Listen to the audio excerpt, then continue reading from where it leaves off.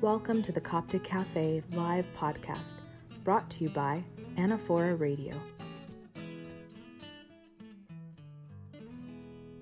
Welcome everybody to the Coptic Cafe program. Thank you for joining us. We are blessed today to have Father Daniel Habib with us. And we are very fortunate and lucky for the topic and the guest speaker. Thank you, Father Daniel, for joining us. Thank you. Father Daniel, of course, is a priest of St. John Chrysostom Church in Laguna Niguel, right, Abi? Or that's exact, right? Right. And Abuna has, this is the American Coptic Orthodox Church. Father Daniel, of course, has a master's in theology from Holy Cross, and he's currently studying for a PhD in Fordham University Seminary School, religious education, right, Abuna? That's exactly right, Abuna. On a very interesting topic, the religious education through the homilies in the Coptic Orthodox Church, right? Right. So we have the right guy for the right topic. I hope I can help out. It's a big topic, but we'll try to talk about it. And my whole goal today is to convince people that this is important to pay attention to at home. Very good, Ibuna. So let's start with this. Obviously, everybody is aware of what's going on, and a lot of people are shelter in place and staying home, have a lot of time. And your topic, Ibuna, hits home because this is a perfect time to think about these issues. So how about I leave Otsek to give us an introduction of what the topic is for today, the sacramental life at home. Okay. It's really a very simple, Abuna, speaking to you and to speak with others. We know that the Orthodox Church, like other Orthodox churches in the Catholic Church, is what we call a sacramental church. A sacramental church is that we not only believe everything that's written in the Bible, but that in our own practices, we unite ourselves with God through the sacraments, something that we do that's extra than just trying to live a good life and read our Bibles and do no harm to others. We want to learn to, love our enemies and so on and so forth. But we believe as Orthodox Christians that we're not able to do it fully and completely without having the sacraments in our life. So the sacraments have always, been taught to us as the seven sacraments. The seven sacraments, though, was something that came out of the 12th century, from the Catholic Church as a nice, simple way for us to learn about the sacraments and for us to teach the sacraments. However, the Orthodox Church, as well as the Catholic Church as well, they would agree to this, that it's not only seven sacraments. So then we're asked, okay, I know the seven sacraments. What does it mean that it's not only the seven sacraments? So we have to expand our understanding of what it means to be a sacrament or sacramental. And that's really what we have to get at here tonight, is to understand that the sacraments are, there's the definition, the general definition is that there's something spiritual, and then there's a grace, and then there's something human or material. And the material, the creation that we're using, whether it's water or bread or wine or oil or incense or icons, whatever, there's something that we have physical that is connected with a spiritual reality and is being made present to us. And that's, kind of this hidden grace being made visible through some sort of ritual, prayers, and so on and so forth. We understand when you mentioned sacraments, the seven sacraments in church, the communion, the confession, baptism, and all of that. When you say sacramental life at the home, what do you mean by that? What does that mean? So we take our understanding of those seven sacraments and we begin to apply them at home.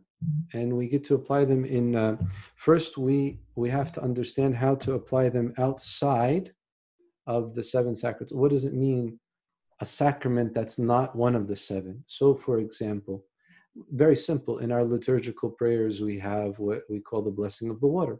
It's not one of the seven sacraments. However, if you listen, if you're paying attention during those prayers, I know it's a kiss.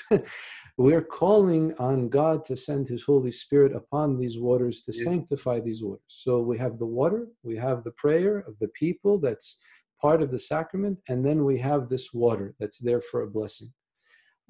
This is just one simple way of looking at it. But even we look at the reading of the Bible.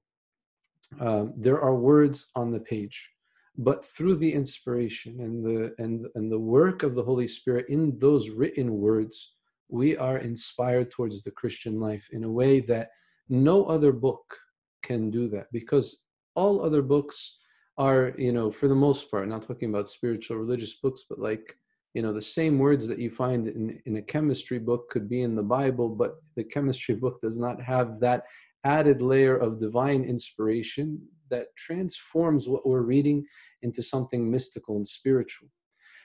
Father Alexander Schmemann, who's one of the leaders in the Orthodox world on talking about liturgical theology and speaking about sacraments, when he wrote about the Eucharist, which when we think about the Eucharist, we think about it as one sacrament, but he says, no, there's there's like up to 10 or 12, I think he had in his opening chapter, or in the table of contents, about all of these are sacraments. One of them, the first one, is he called the sacrament of assembly.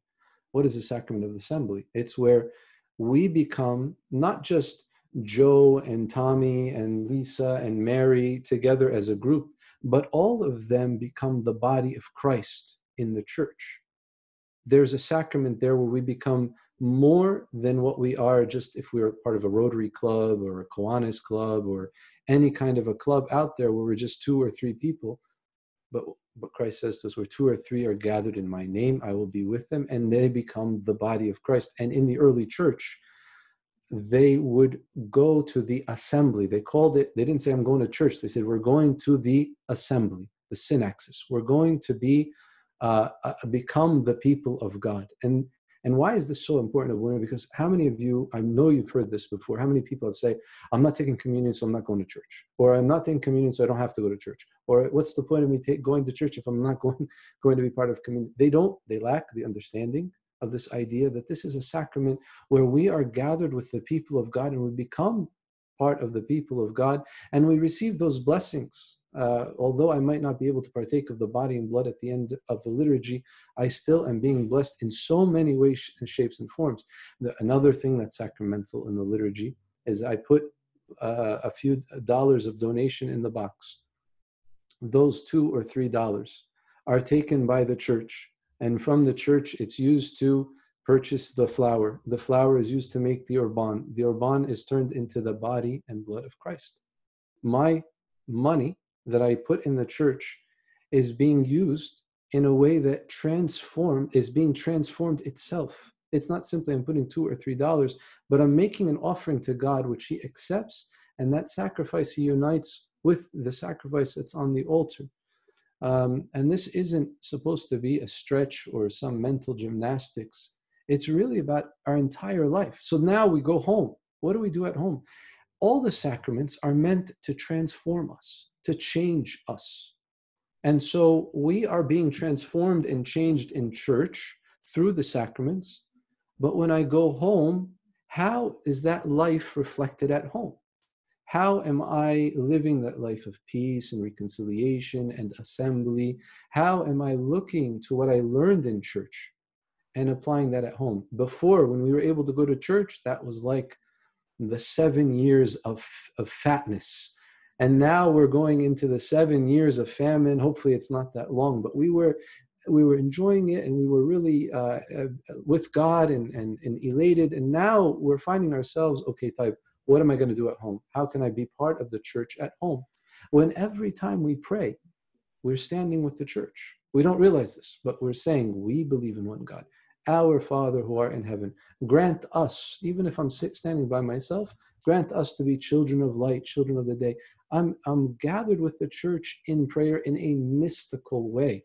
It's not a way that replaces the physical and the tangible, but it is absolutely the way that all the anchorites and the people that lived in the desert by themselves and those who are monastics, all of them lived this sacramental life in their cells alone. And we have to rediscover this in our prayers, in our ascetical labors, whether it's our fasting, our prostrations, our service at home, and our activities that we do for those who are around us. All of that becomes sacramental. And if we had time, we can go into, a mother preparing food for her children is very similar. Abuna, forgive me if I'm pushing the limits, but it's very similar to the priest and the church as a mother preparing the physical, the spiritual food for her children, the church. And so why do we have to have this mentality at home? Because we're called out of the church and we're supposed to continue the liturgy outside. Everything that we learn and we practice in the church is so that we can mimic it and copy it and do the same at church. How can I do the kiss of peace in the church and outside?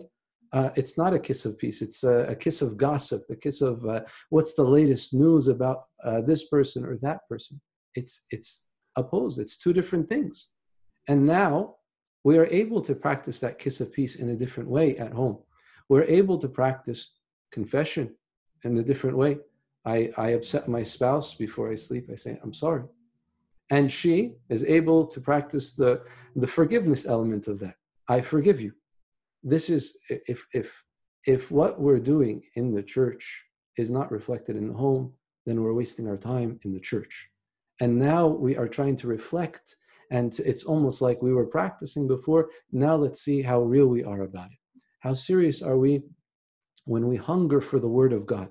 Think about this, Abuna. How many people have asked you, what's the latest I can come to church? Is it okay for me to take the body, to take communion if I just make it to the gospel? Or even some have very just flagrantly said, I'm only going to come for the gospel. How hungry are we to hear the word of God if that's the attitude that we have?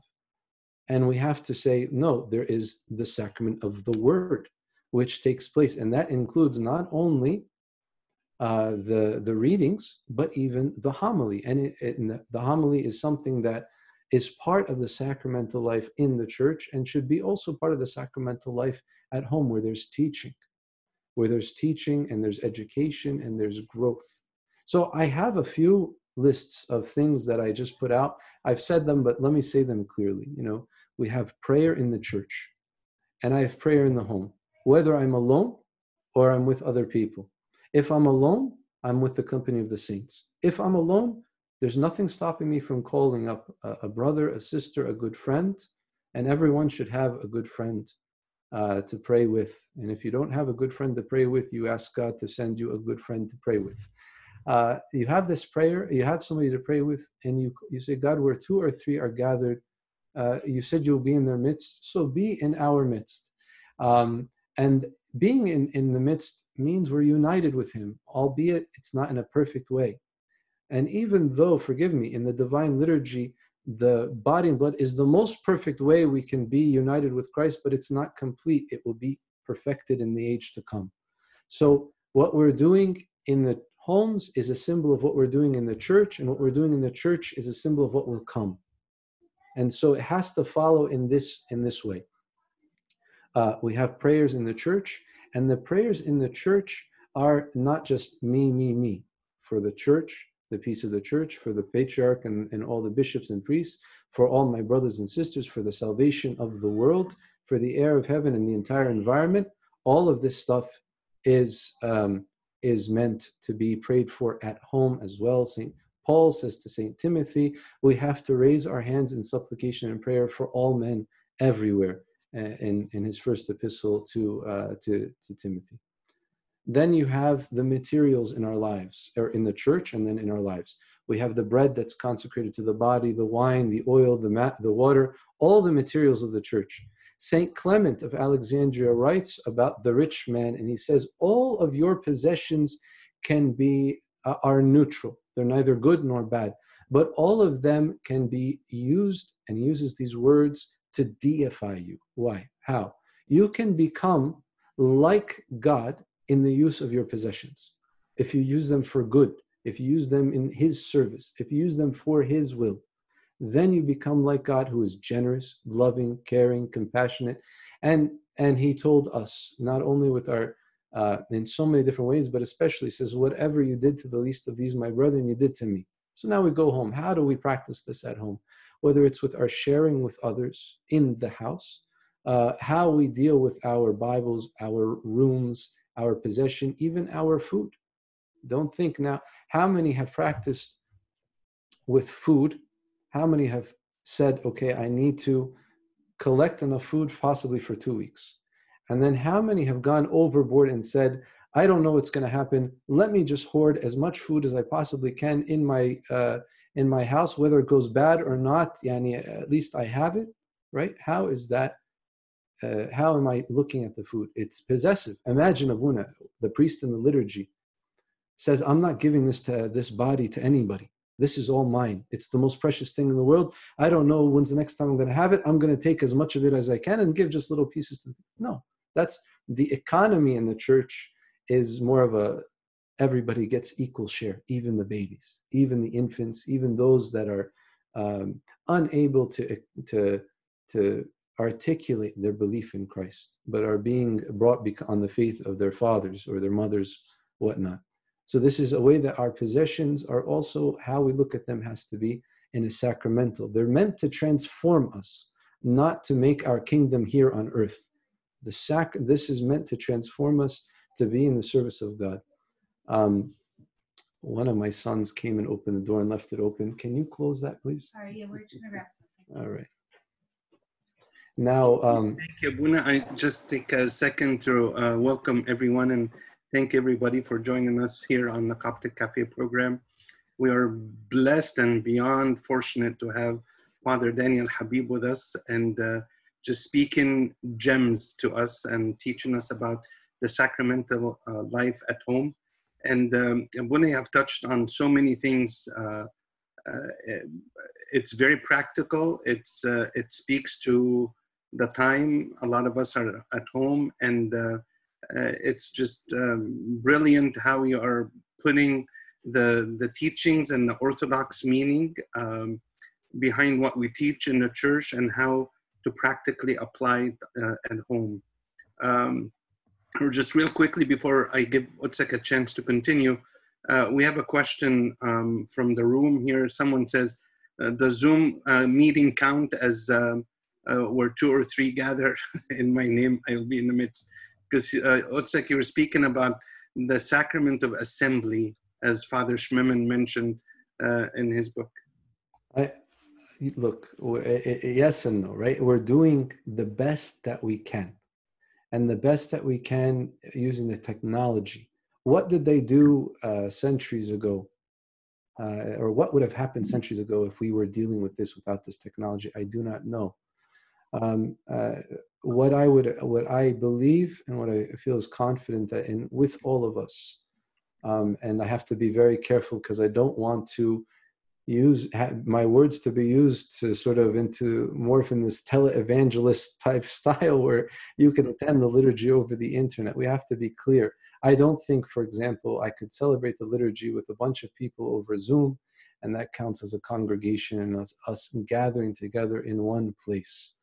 So there's where the shortcoming is. However, in spirit we can gather.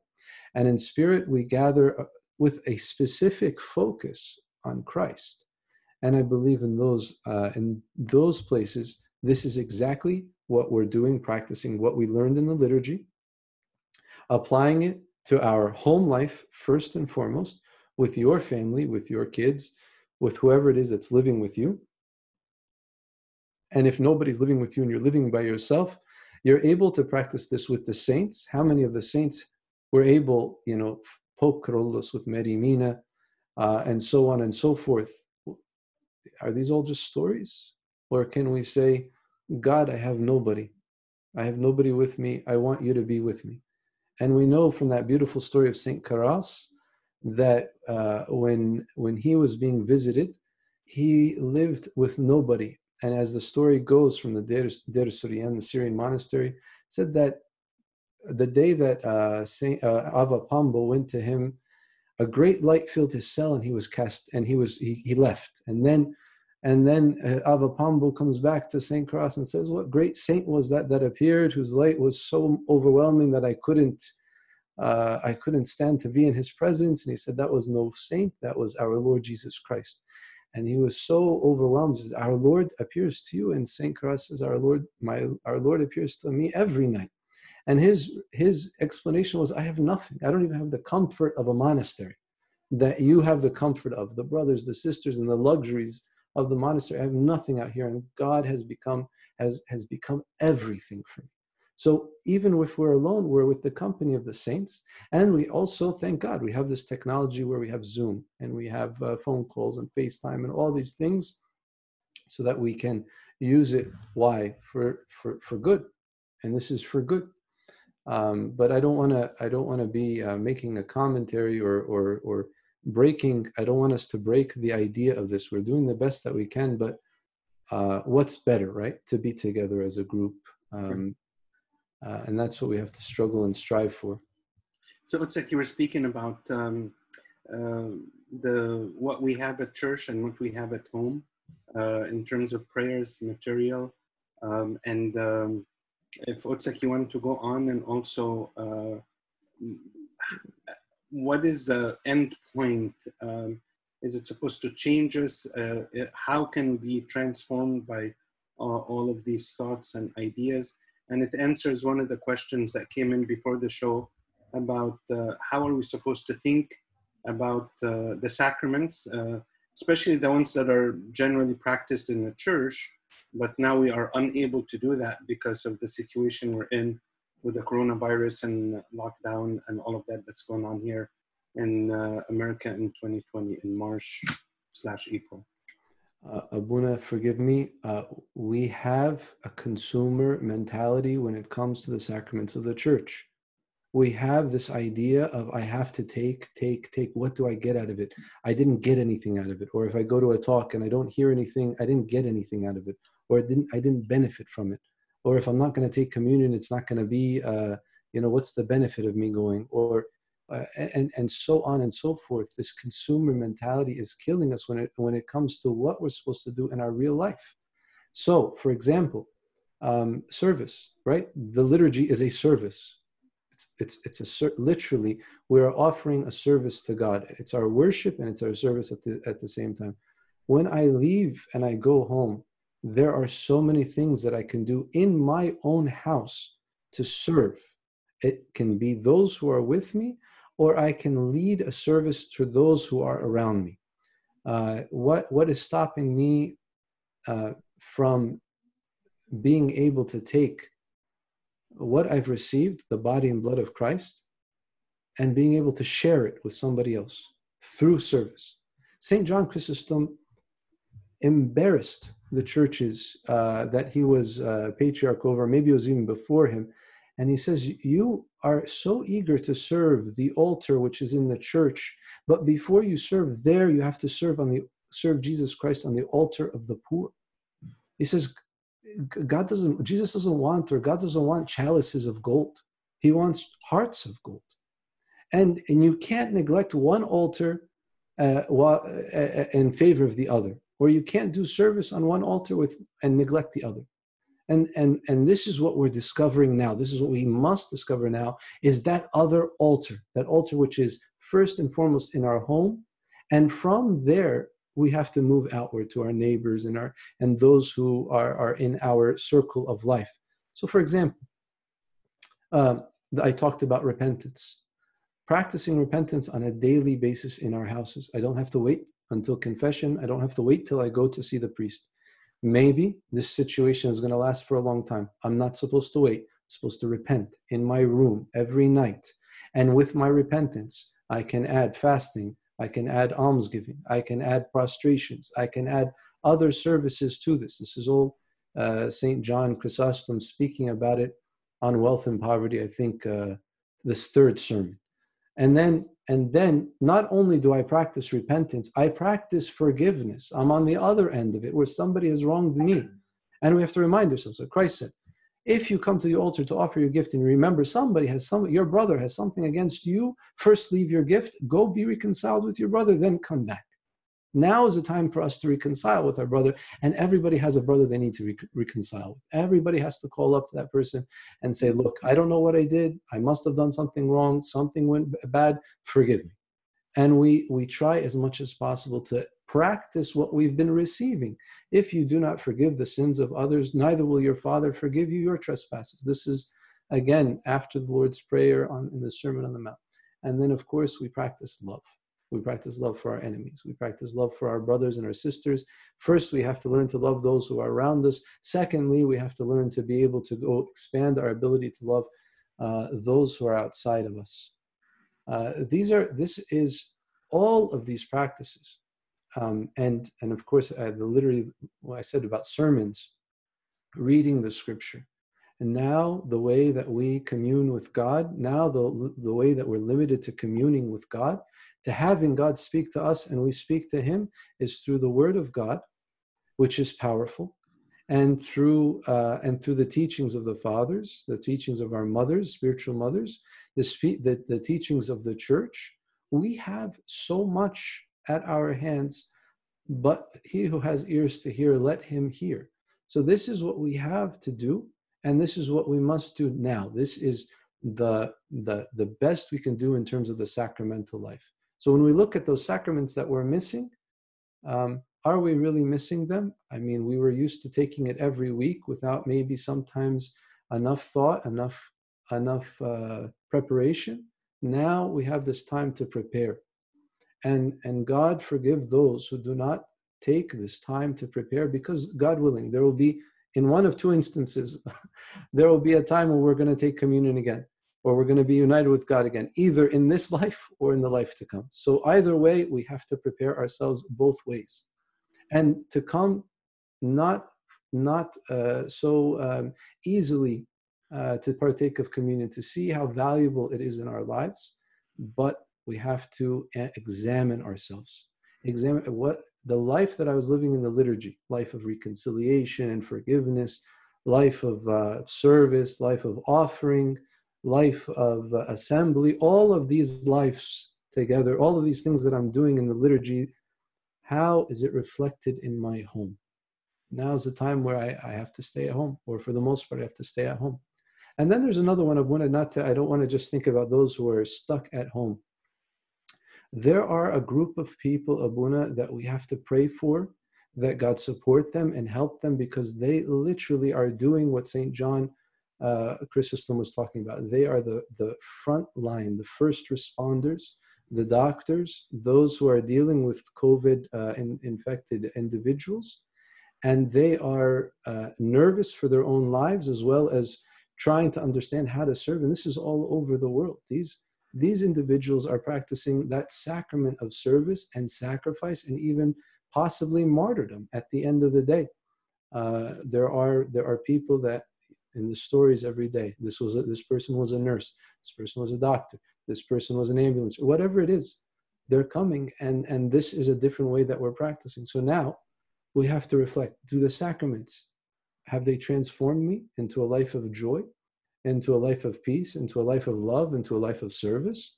Okay, what did I do wrong if it didn't? It's not A plus B equals C in the sense that it's just a formula. Go to confession, take communion equals you're okay, you're good to go. Is there real transformation in my life? And I have to be able to examine and analyze and sit with myself. And I have to take this period of great Lent to reflect and to ask God, okay, help me to improve, help me to do better. This is from me being the least to the greatest of all the people in the church. We all have to reflect and be transformed, because it's, St. John says, it's a transformation from glory to glory. It doesn't stop, and it's not going to stop even when we get to heaven. It's going to continue, that we're continuing to go from glory to glory, being transformed and united more and more with God. I can unite myself with God anywhere, anyhow, any shape, with whatever. I can meditate on the work of God in creation. I can thank God for his when I say thank, like Thanksgiving, like Eucharist, I can give thanks to God any time of the day, every time of the day, through what I'm doing. Thank you that I can breathe. Thank you that I can make this sandwich. Thank you that I can do laundry for the family. Thank you that I have this opportunity to even be with you during this time.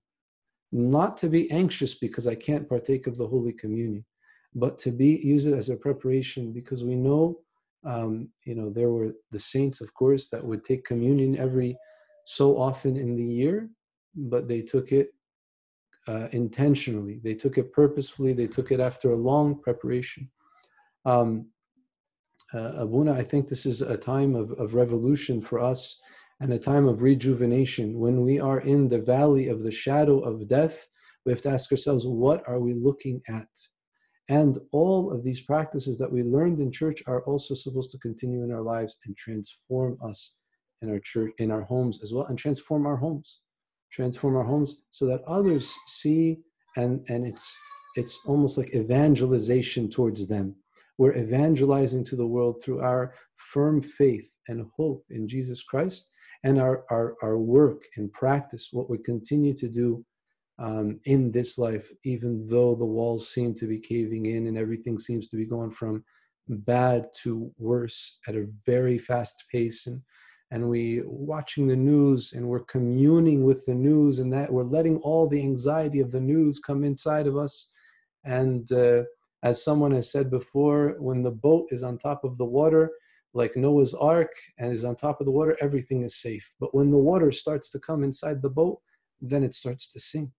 And this is why the sacraments are there, to protect us and to keep us safe. That even though I walk through the valley of the shadow of death, I fear no evil.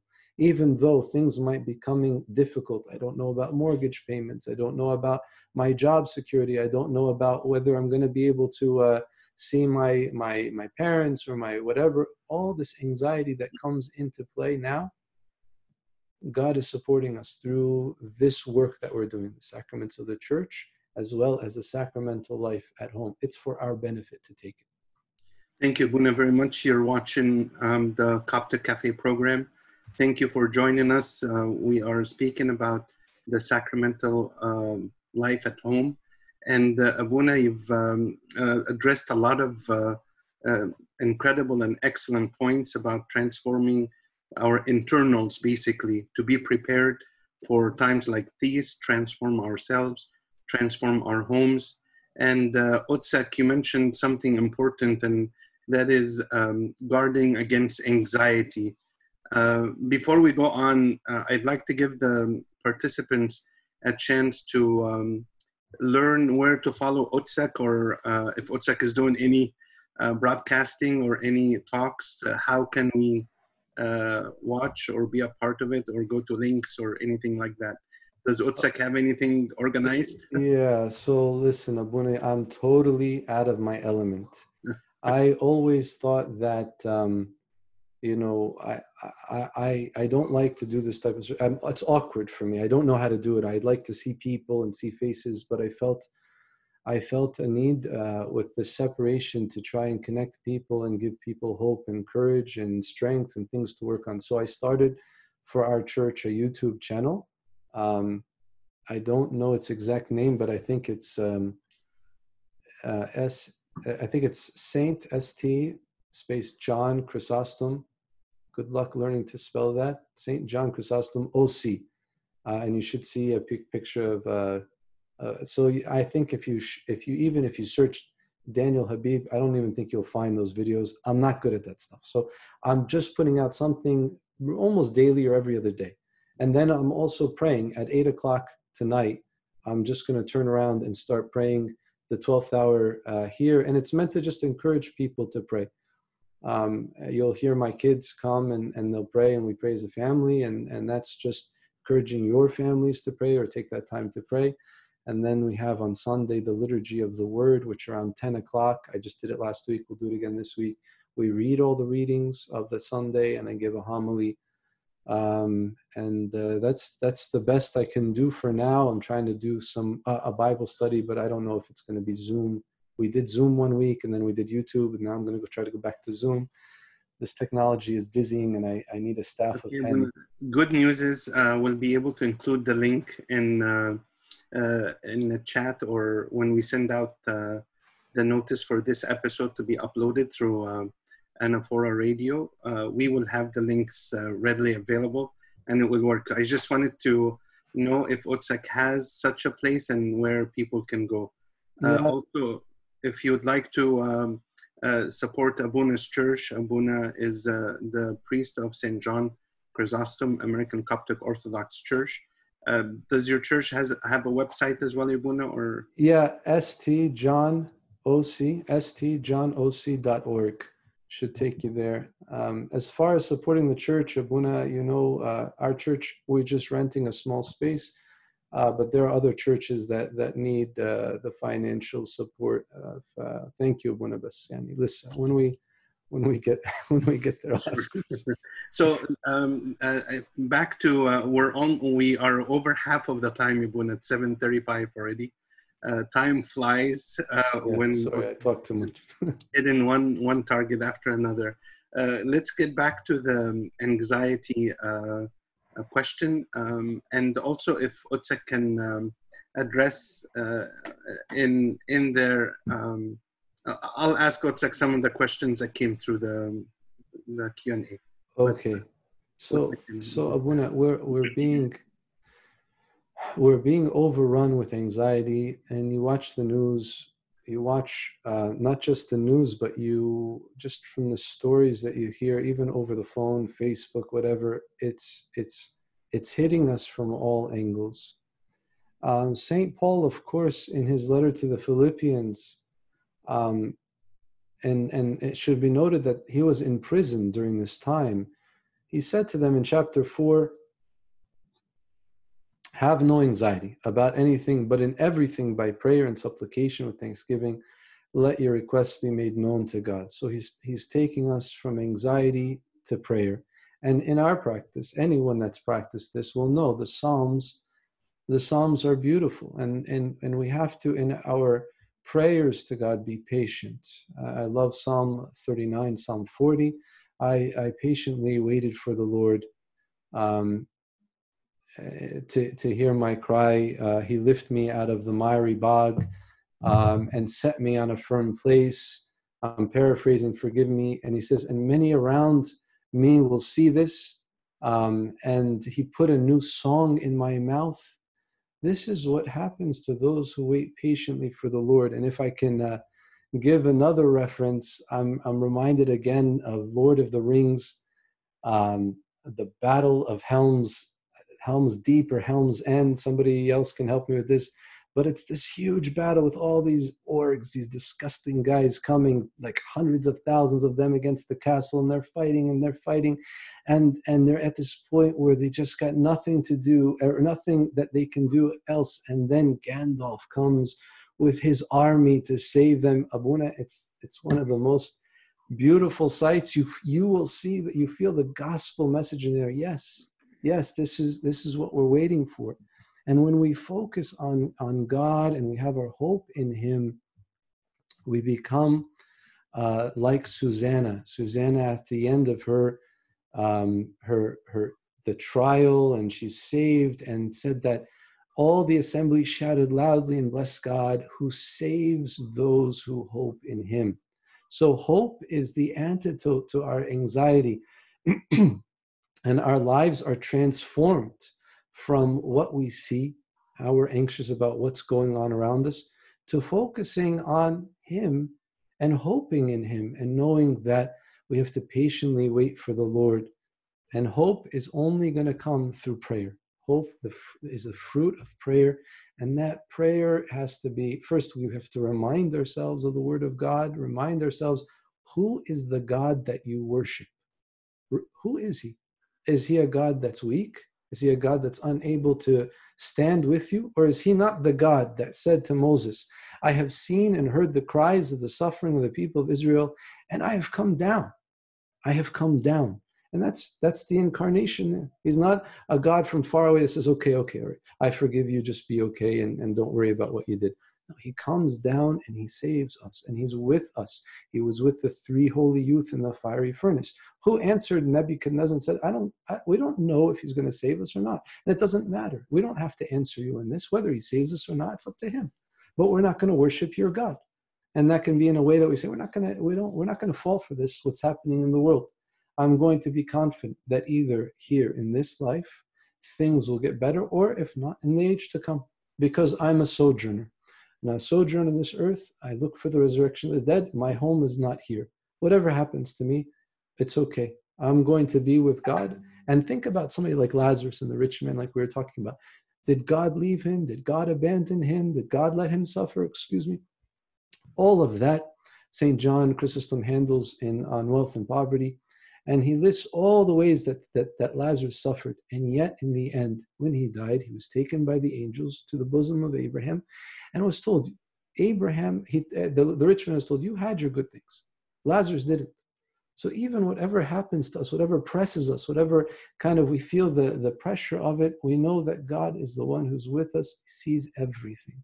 If you give a cup of water to somebody, you won't lose your reward. So the same is true of any suffering that we go through in this age. We're asked to be vigilant, to be faithful and honest. In the case of Lazarus, Abuna, also St. John Chrysostom brings up the point that Lazarus had no precedence for what he was going through. So he couldn't be comforted by saying, look at so-and-so and so-and-so. Yeah. They endured it and they were fine.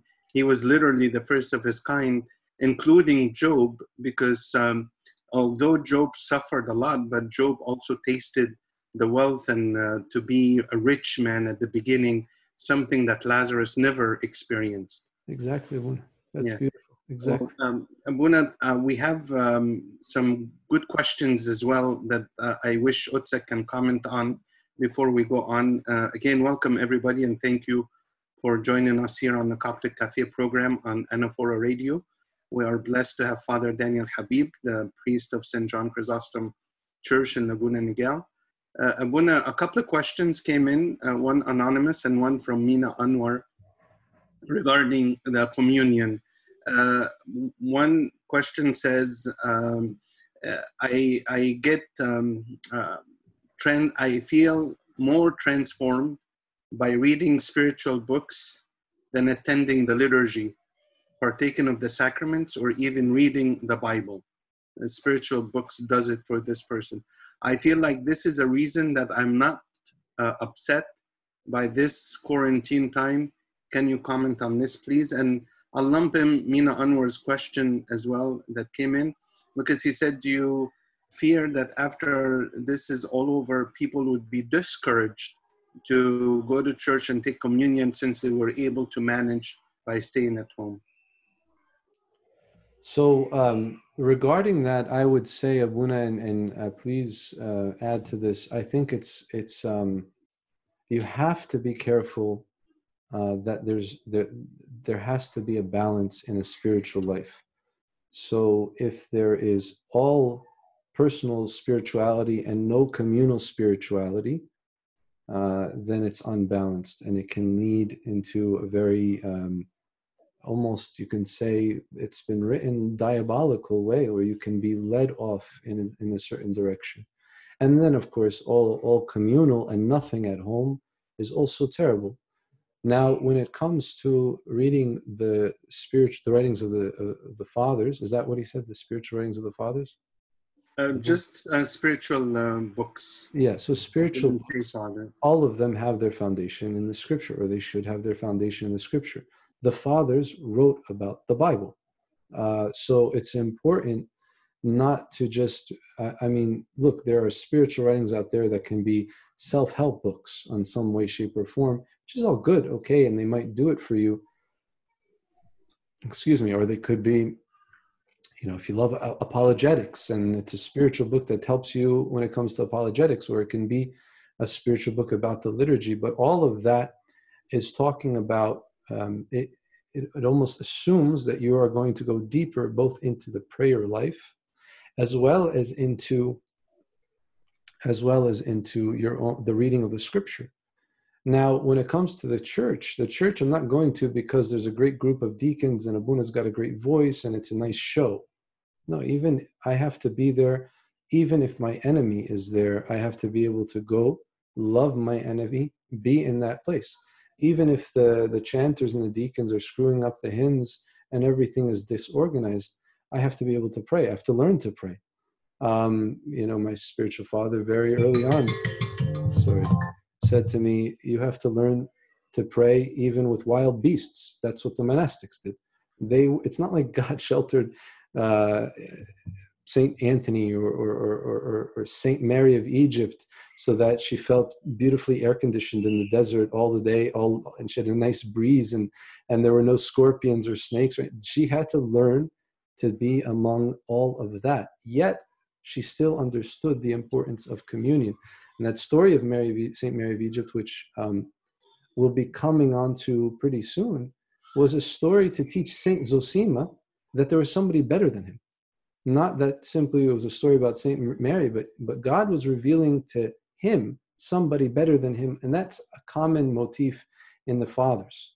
Now, going back to going to church, there's a loss here. And if you're not feeling the loss, think about that. Why? I mean, communion, I cannot commune with God without the sacraments. I need the people of God. I need the body of Christ. I need to be united with them. Now, when I go to church, is it always supposed to be this as beautiful as reading the writings of St. Isaac the Syrian? No, because one is a lot of work, which is church.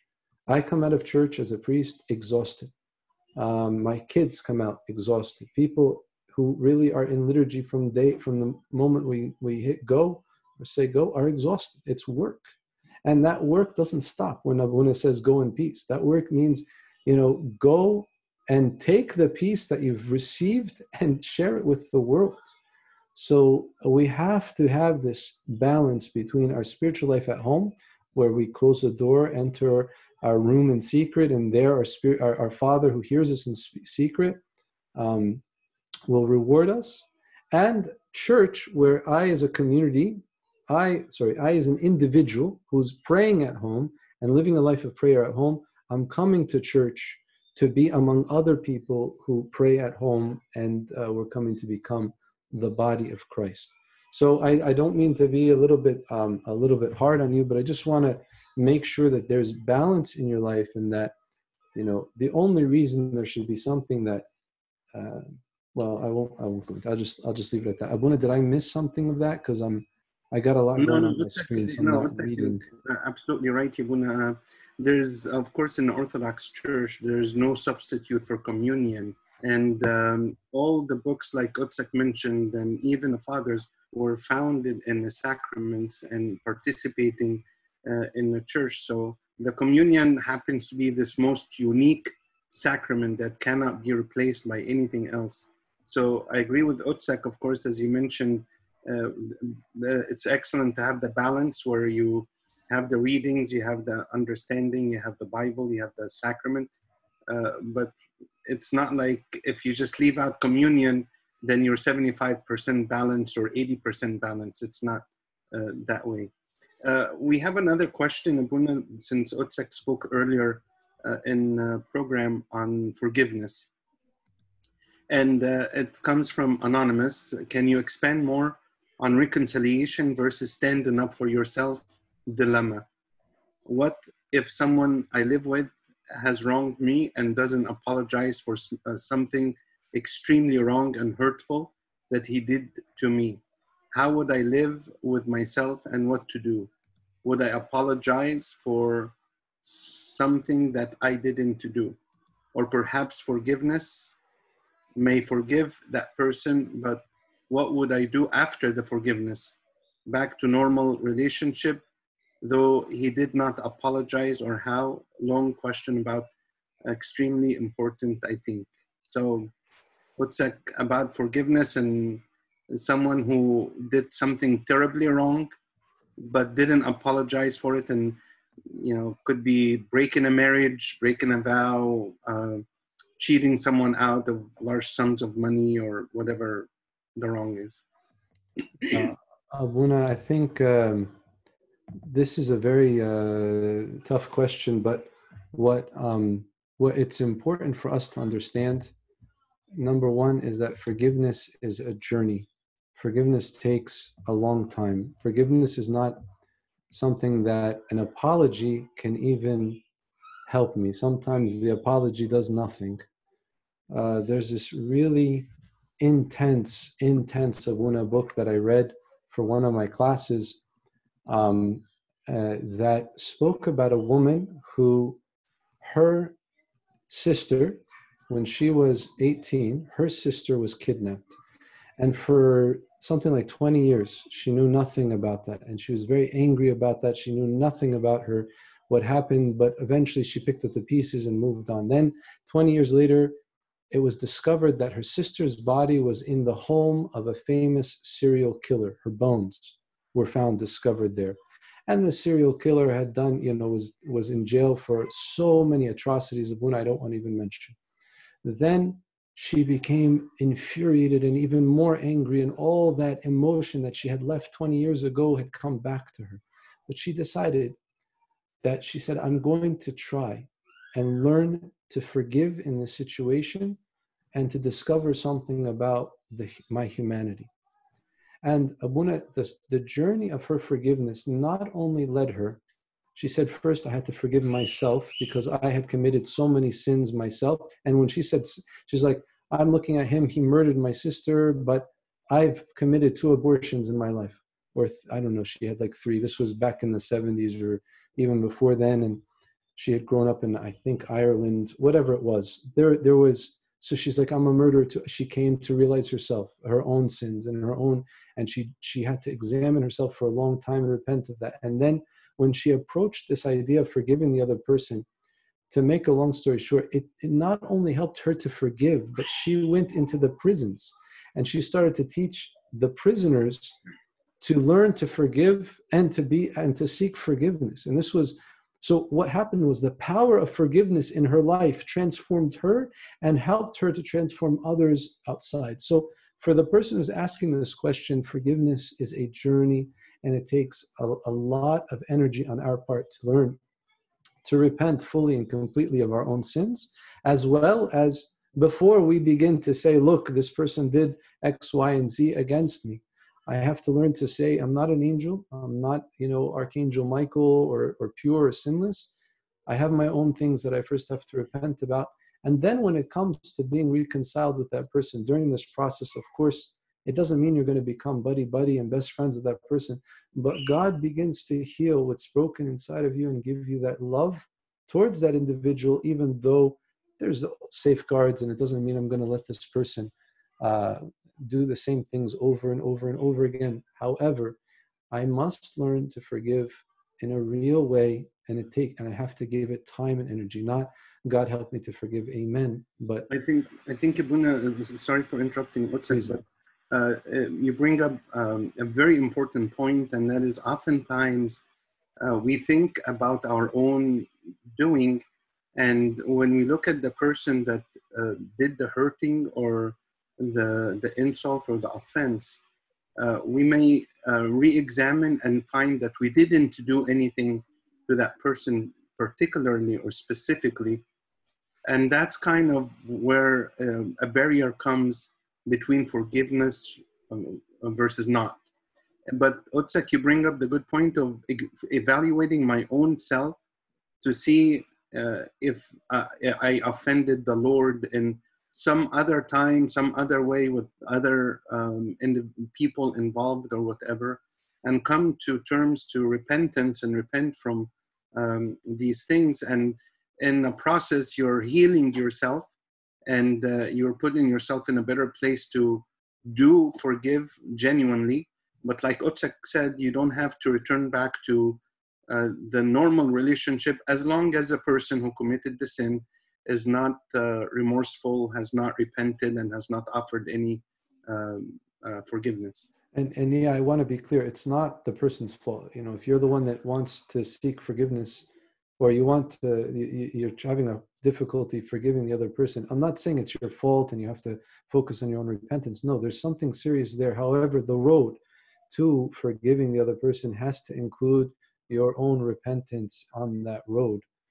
Not that sins that you committed against that person, but yeah, like Otzik said, other sins. And then be patient with yourself and with the situation. Forgiveness is possible through the Holy Spirit and through the work of God within you. There's no situation where forgiveness is impossible, because Jesus Christ showed us through his forgiving us, even how egregious our sins were against him, against God. He forgave us. Even it says, St. Paul says, when we were enemies with God, when we were still at enmity with him, he forgave us and redeemed us. So this is our example, and this is our direction, and this is your cross that you have to bear. And you ask God to give you the patience and the endurance. And this is also quite possibly your ticket to sainthood, if I can say that loosely, your ticket to a nice place. Thank you, Abuna, very much for clearing that up. And thank you all the participants for joining us here on the Coptic Cafe program on Anaphora Radio. We are blessed to have Father Daniel Habib. Abuna, we're coming up on the end, and I'll leave it up to Otzik about the time. I know you're kind of... I have an 8 o'clock, but what I'm going to do is I'm going to just start streaming on my website so they'll know that I have something. Some more questions? Yeah, you can. Well, let's handle some more questions. I won't keep Otzik long, but we still have about 5 minutes left in the program. Just to alert Otzik if there's any specific message you want to share, but we have more questions. One question says, does forgiveness have to come with forgetting? And I think there's a famous saying, let's bury the hatchet, except no one forgets where the hatchet was buried. So, or let's bury the hatchet in your back. As opposed to... You answered this in that it's a process, obviously, and the grace of God would give us the forgiveness. So it's not necessarily true that forgive and forget. It just happens as a byproduct of genuinely forgiving and genuinely being authentic with God, and then the grace of God would give us the forgetfulness. Abuna, I found it now most difficult to pray. Otzik, you're speaking about praying at home. This is also from Anonymous. Found it most difficult to pray than ever before. I find myself spending more time on my phone, and God is on my mind less and less. I don't know what to do. Abuna, I gave a talk on on the YouTube. I gave a small YouTube about routine, rhythm, and ritual yesterday. A short talk. I encourage you to read it. What it is, not Otzik, but the person who wrote the question, to listen to it. Look, we have bad habits and we have good habits, and we have to build good habits, and they're essential in our life. Those routines are essential. The routine of you putting on your seatbelt is essential. And that routine of putting on your seatbelt saves your life. And so we have routines of having prayer. It has to have a time of prayer. And then that time of prayer, I show up for it, and I do my prayers. Those prayers are it's not, Jesus Christ didn't say to us, if you pray. He said, when you pray. And the tradition of the Jews, that they had psalms and they had hours of the day to pray. And the Christian church took that, where we have the first, the third, the sixth, and the ninth. All of that is telling you there are times to pray. And we as a church have to gather for prayer. And this goes back to that sacramental thing. You're not praying by yourself, Mrs. or Mr. Anonymous. You're praying with all of us. We're gathered. We're waiting for you. We're not really waiting for you, but we are waiting for you. We want you to be a part of this. This is to encourage you. Have somebody encourage you. Set alarms on your phone and be disciplined. Say, okay, I'm not going to do it. Even if you stand up and your mind is still on your phone, but you're standing up and you read 3 Psalms of the Agbeya and you finish your prayers and whatnot, you're doing better. You're starting to build that good habit that's going to bless your day and change you. We're either creating habits which form our lives, or we are having habits like the phone and other things imposed on us and form us, right? So we are the gatekeepers of those habits if we are disciplined. However, if we're not disciplined, anything that this world tells you is normal, and is okay and is fine, it becomes a habit for us. And as it becomes a habit for us, it forms us and it shapes us. However, good habits, good rituals, good rhythm in our life at home, that will also shape us. So have that time of prayer. Don't say when I feel like praying. No, have that time of prayer.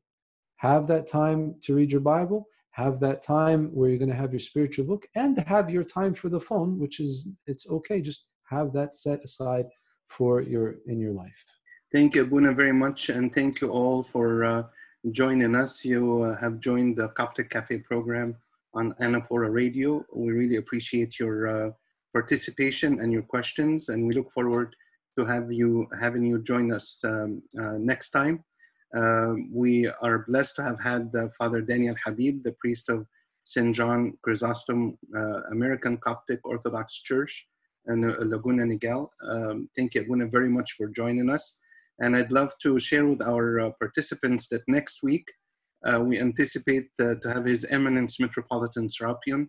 We might come out a little bit earlier live. We'll share the link with you and all the details, but pray so that God may allow this to happen.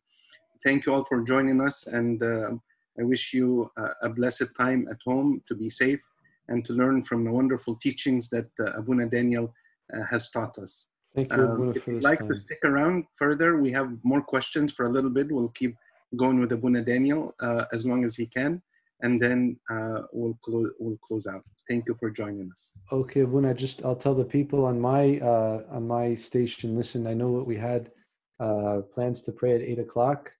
At 8:10 we'll start. Sure. Abuna, a couple of questions. One interesting one says, who decided that we have 7 sacraments? So that was, is it 12? Is it more? Is it less? No. So that was Peter Lombard.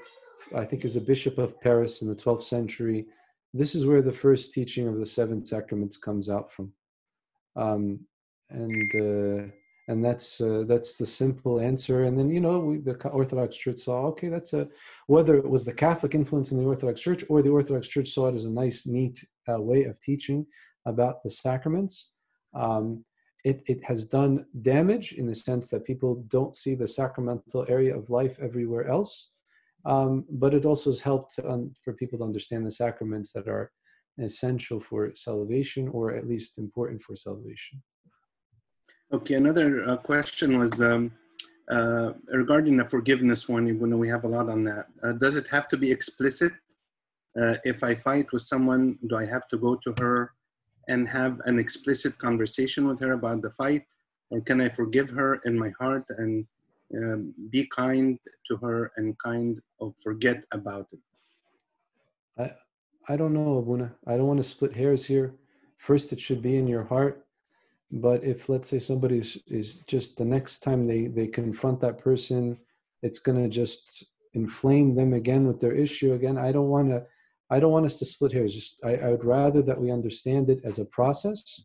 And if that process is perfected by going to that person and saying, I forgive you, then that's good. But there's stages in that process. First in our hearts, first the desire to want to forgive that person. I don't want that to be pushed to the side. The fact that you want to desire to forgive that person is number one, and then the road and that help that you're asking for God to help you with. Okay. And Abuna, you mentioned about routine and having practice to keep it and be well-disciplined about it. A question came about how do you keep from distracting during prayers? It depends. There's lots of distractions. Your reverence knows more than me about this. But indulge me. I had certain things that I did with my prayers. Whenever I got distracted, for example, I remember reading a Pope Shenouda book a long time ago that said, the devil always comes to you and wants to distract you with other thoughts, especially during the time of prayer, or that you're tired or not. So he said to me, or he said in his writing, he said, number one, the fact that you think you're tired when you start to pray is just your own illusion. You will gain energy as you pray, especially the Psalms. And I found this to be true, even if it's in the middle of the night. Number two, He's, I don't know if I read it or I just ended up doing this. I keep a notepad next to me during my prayers. And I just write down, okay, I got to call whoever, or I got to, and whatever idea comes to mind, I just write it down. Nothing is a crisis or critical or is going to fall apart. And what ends up happening is the things that I forgot to do all of a sudden are coming to my mind. And now I have a good list that the devil has helped me to remind me of all the things that I need to do after I pray. But that becomes part of my prayer. Now the distractions of, I'm looking out the window, I'm whatever, it's nice to have icons. It's nice to have things to be distracted by, whether it's the candles, icons, something in front of me, the crucifix. It doesn't have to be a lot, just something. And we're human beings. I can't just become all spiritual all of a sudden. I have eyes that see and ears that hear. So every time I get distracted, I come back. I get distracted, I come back. I get distracted, I come back. We do this all the time in the divine liturgy. Me first and foremost, I'm always distracted. Somebody's walking in the altar. Somebody's, sneezing. Somebody's coughing. My mind is always distracted. So I got to come back a million times in the liturgy. It's not a sin that you're distracted. I think it's a sin if you don't come back. If you kind of keep going, oh yeah, that's a nice thought to think about, and you keep. But that's what I would say about it. Thank you, Abuna, very much. It was truly a great blessing to have Otsak on. And I hope you can come back on and speak to us more about the routine and the discipline to give people an opportunity to ask more questions. We are very, very thankful for your time. I want to give you a couple of minutes to just get ready and turn around and go back to your broadcast. But there's an important question that came in and we must answer it. It says, who opened the door? Was it Timmy? Yeah, it was Timmy. Timothy, they're eager to pray. Abuna, my kids and we are not saints at all. But what I've seen over this past few days that we've been in quarantine is a beautiful eagerness and an excitement to pray that was never in me as a kid. And so I'm happy to encourage and keep it going. So pray for us, Abuna. And I hope that this was this guy is the one that opens my door. This is Toby. Hi, Toby.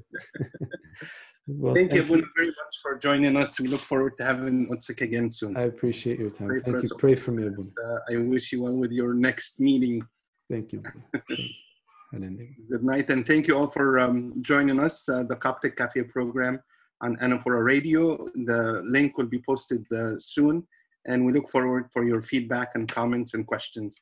God bless you, and have a great night. Thank you. Bye-bye.